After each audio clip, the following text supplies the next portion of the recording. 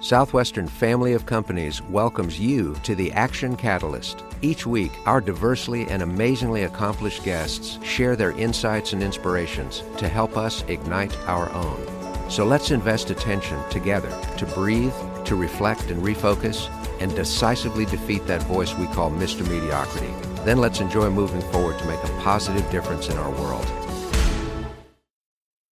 On this episode, we are pleased to welcome Julia Boorstin, Senior Media and Tech Correspondent for CNBC, and a former writer for Fortune magazine, as well as contributor to CNN Headline News.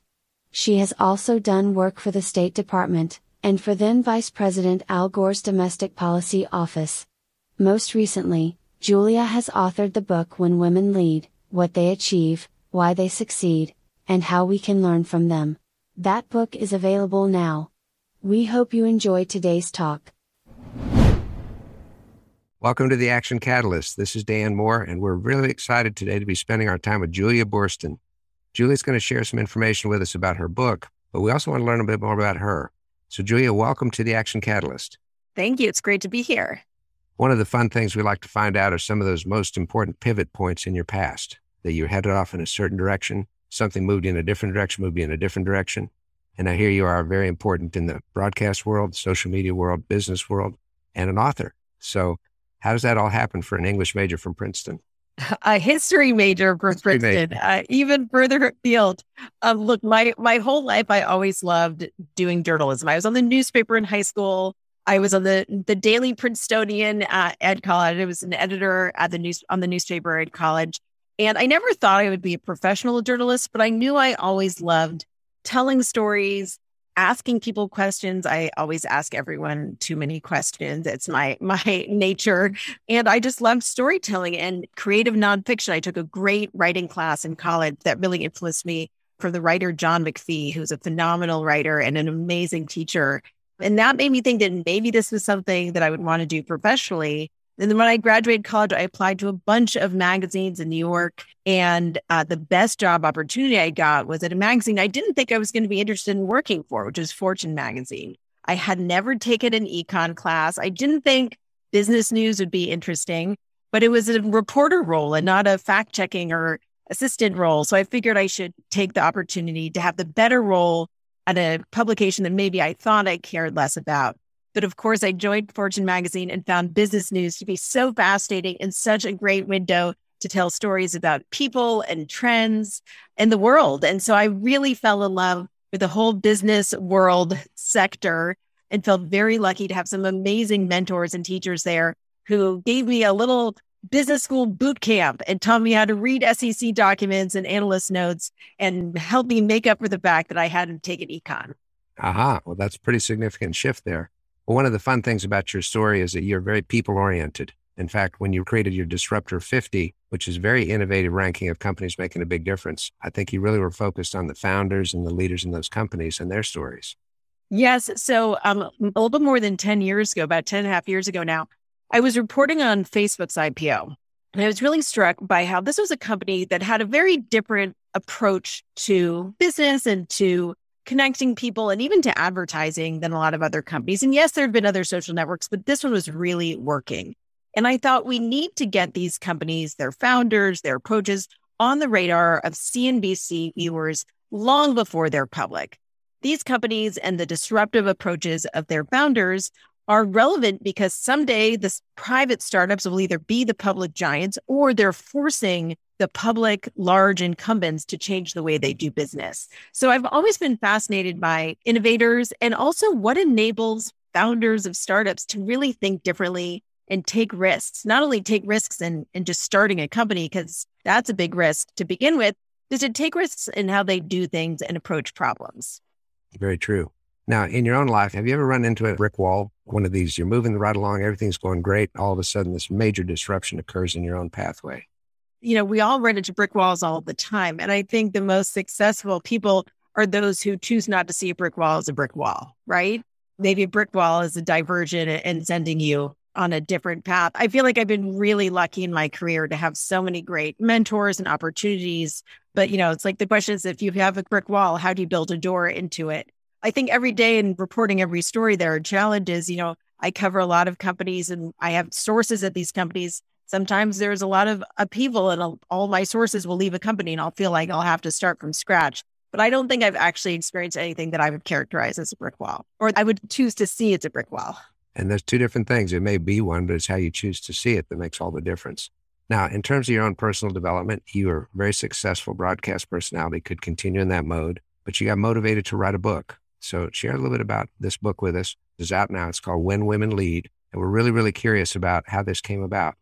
Well, I've always loved to write. And, back from the time I was in college, I loved to write. And I was at Fortune magazine for 6 years and really loved writing long profiles of big business personalities. So I knew I loved to write. And I always had this fantasy that I would write a book because I love to read books. I love to listen to books on Audible. I always have a piece of nonfiction and also a fiction book that I'm reading. And I greatly admire so many different nonfiction writers in particular. I wanted to write this book because I was so impressed by some of these leaders who I was interviewing in my role at CNBC. And I wanted more of an opportunity to tell their stories in a longer format. TV is always a very short format. I wanted to tell their stories with more time and space to do so, but also to really dig in to what the characteristics were that enabled them to succeed, to do a little bit of analysis. And what I found in reporting my book, and I interviewed 150 different people, and I feature the stories of about 65 people, is that digging into these stories, there are actual techniques and strategies that people are using and oftentimes don't even know that they're using. So I wanted my book to go beyond just the storytelling into real analysis and research. So I read hundreds of academic research studies, and I then applied what I found in those studies to the women I profile. So I think the combination of the data and the research and the academic approach with the storytelling really enabled me to understand what these women were doing. I know that in your book, you highlight some very specific strengths that women who are in leadership can bring that for many generations, men who typically ran the universe didn't bring those same strengths. Could you pick one or two of those and elaborate for us, please? Well, there are many of them, but I would say just to respond to what you just said, you're right. I think for many years, there was this archetype of what leadership looked like, what a leader looked like. And he was typically male and typically white, and he typically led in a very confident, top-down way. And I think what's really interesting is what I found in my research and in my interviewing is there are many different ways to lead. There's not just one right way to lead. And no leaders are born great leaders. Everyone has to develop and hone their leadership strengths. And I think that the fact that every leader has grown their skills is very inspiring for me because it means that we can all get better at what we do. And no one comes out fully formed as an amazing leader. In terms of some of the traits that stick out, I think adaptability is huge. And also this idea of contextual thinking and communal leadership, this idea that women are more likely to look at the big picture, try to pull in threads from related topics to understand the fullest context of a problem or business opportunity. And then in leading in those situations, lead in a sort of a communal way. And what that means is pull in ideas from across an organization. Companies are found to be more successful if they enable the broadest possible sharing of ideas. And women leaders are known to be very good at drawing diverse ideas from across an organization. Now, because of these archetypes about what leadership is all about, do some women attempt to model the behaviors of men with disastrous consequences? I'm just kind of curious your thoughts on that. Well, I think that it's interesting looking at these archetypes. In the media, there's been a big focus on Elizabeth Holmes. She's a disaster story. She's not featured in my book, but I think that it's hard to talk about female leaders and not talk about the archetypes that are so dominant, even if they don't represent female leadership as a whole. And one reason I wanted to write this book is because I think there's such a media focus on the big failures and not enough emphasis on all the success stories. Elizabeth Holmes modeled herself on Steve Jobs and created this image that was, with the turtleneck and her whole persona. But she also was stuck in a feedback loop where she wasn't acknowledging her company's weaknesses and their failures.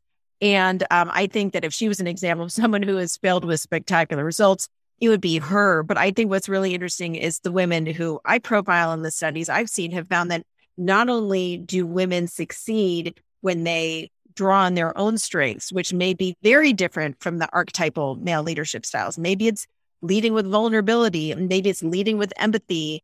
Maybe it's doing a really good job of bringing in diverse ideas. But what's fascinating is not only do those skill sets help women, but when men lead with those approaches, it helps them as well. There's no question about that. Just the ability to zoom out instead of being so tightly zoomed in, the ability to empathize, the ability to understand before jumping into decision-making. It doesn't matter what your gender is. Those are really incredibly important leadership traits. Yeah, absolutely. And I think the more that everyone, male and female, can look at these amazing leaders who've defied the odds, these women who have defied the statistics that, women are just 8% of the CEOs of the Fortune 500, female founders in the tech space get just 3% of all venture capital dollars. We all want to learn from exceptional people. And by definition, the women who have defied those odds and succeeded, despite all the statistics that would indicate that it would be so hard for them to thrive, we can all, both male and female, learn so much from them. I mean, look, the statistics are interesting because right now women are graduating from college at higher rates than men are. They're graduating from grad school at higher rates than men are, but women are still underrepresented in the computer science space. And even though there have been gains in recent years, it's been interesting to see how there was a big drop off in the 80s in the number of women studying computer science and what needs to be done to help educate all students about these tech tools that we all need to have in order to succeed in this high-tech future that we're all going to be living in. So I think that there is a sense that, a lot of tech companies want to broaden the pipeline. They want to invest in better tech education and get more women to study computer science because that's a huge opportunity moving forward. Well, it's very true. And despite what some supposedly erudite people think, there is no preference in gender for math, science, and STEM fields. Each person has amazing abilities. I've got a former colleague in the Czech Republic who worked with Ernst & Young in the IT group, and she got so tired of women saying, well, I guess I could work as maybe an account manager or maybe in the office, but I could never be in the tech world. And she said, but I'm in the tech world. Well, you're just different, Dita.